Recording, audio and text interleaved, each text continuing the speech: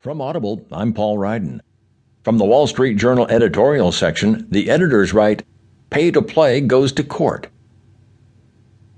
A seedy side of American law is the widespread collusion between the plaintiffs' bar and government prosecutors who trade contingency fee lawsuits for campaign contributions. Now the contingency fee arrangements are getting a legal challenge in Texas, where a citizen says they are unconstitutional. The government of Hunt County